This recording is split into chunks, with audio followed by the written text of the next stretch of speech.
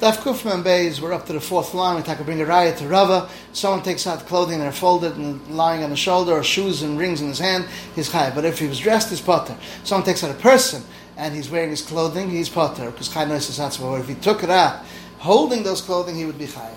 A basket and the stone is inside. So one says, let the basket become a basa davar aser. So Rabbi Chanan said in Rebbe, this is speaking about a basket full of fruits. So the Gemara says, let him throw away the fruit, throw out the fruit, and throw away the stone, and then put it back the fruit b'yadayim. So the Gemara says, that it speaks about it, the fruit would get dirty. It's too ripe, and it would get dirty in the floor. Here too, it's fruit that would get dirty.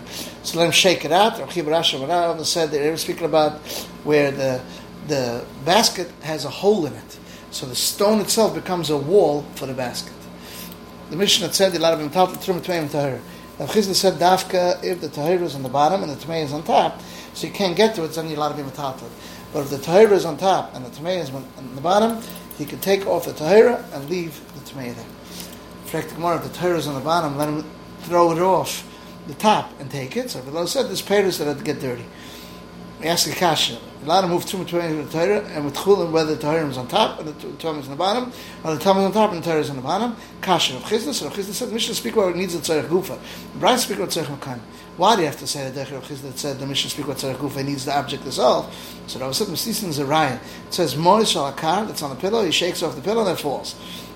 Rabbi Chanan said, "Nei Rebbe Dafka, if he needs a tzarech gufa, if he needs a tzarech makayim, he's not a metatlet, it's still on it. Since the Sefer speak of tzarech gufa, the Rishas also speak of tzarech gufa. Rebbe said you can even mevatlet. He's masaka mana. Rebbe Rav Lezer holds like that says that truma you need machs, you have to separate it totally.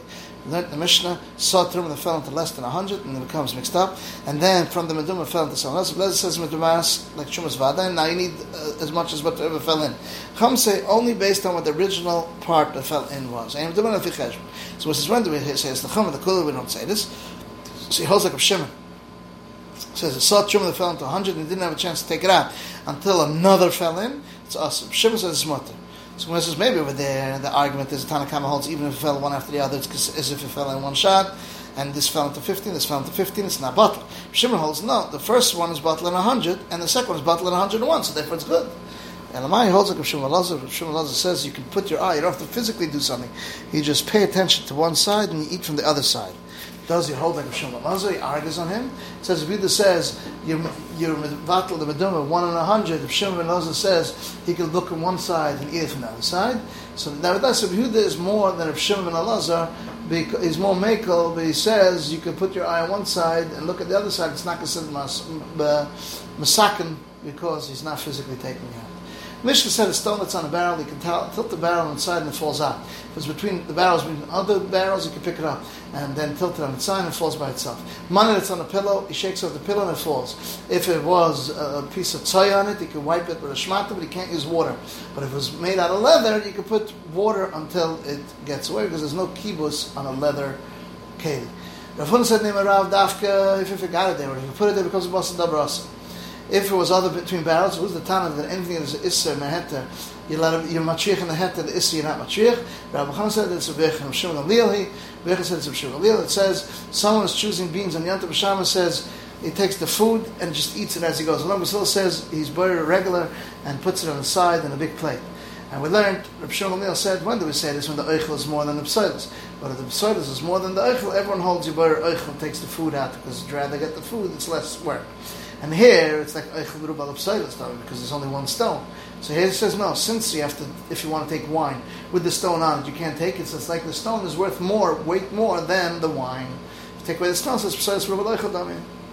If there was amongst the other barrels, you could pick it up. If the chavis was lying in the storage house, or there was glasses on a glass can right next to it, and the stone will break it, he picks it up and puts it into another place and tilts it on the side and falls out, takes wine, and then he puts it back. Money that's on the pillar, if Chiyav Rashi said name Rav Dafka, if you forgot it there, but if you put it there, it becomes a bus number also. And you can't move it, als buses. Rav Chanan said name Rav Dafka, if he wants to use it, tzarech gufa, he wants tzarech makayim, he just moves it while it's on it. So too, Chiyav Rav Difta said Dafka, if it's tzarech gufa, but it's tzarech makayim, he can move it while it's still on it. Money that's on the pillow, he shakes it off. Rabbi Shia said, forgot a person in the chutzah, so what he did was he put a child or a bread on it and moved it.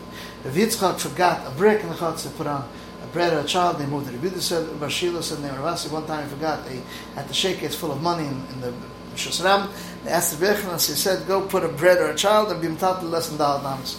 Marzutra said, the halacha is, in all these cases, that if you forgot, Rav says even if you forgot, you can't do it.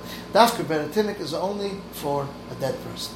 Abaya put a spoon on a pile of tefua.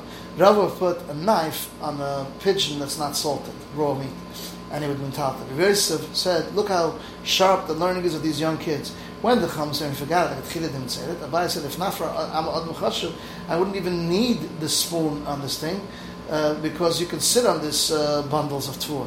Rava said, if not, then I wouldn't need a knife. Why? Because you could chew this raw meat for if you have a toothache. So dafka it's raw for a for raw meat. If it's not raw for meat, not. So you say Rava holds like a duda, that's muktzah. Rava said to Shamas, go and roast a goat, a goose, and take out the stomach and give it to the cats.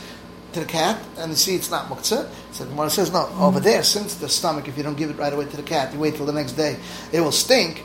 So he has in mind the day before. It's like a raya. Rabbi Rav Huna holds, because Rava, Darshan, the woman should not go into the house of wood to take out a little stick, and a stick that broke, and I'll use it for Yanta, because you're allowed to burn with Kalim, but you're not allowed to burn with Shiva Kalim. So you see, he holds a muktzah like Ravida.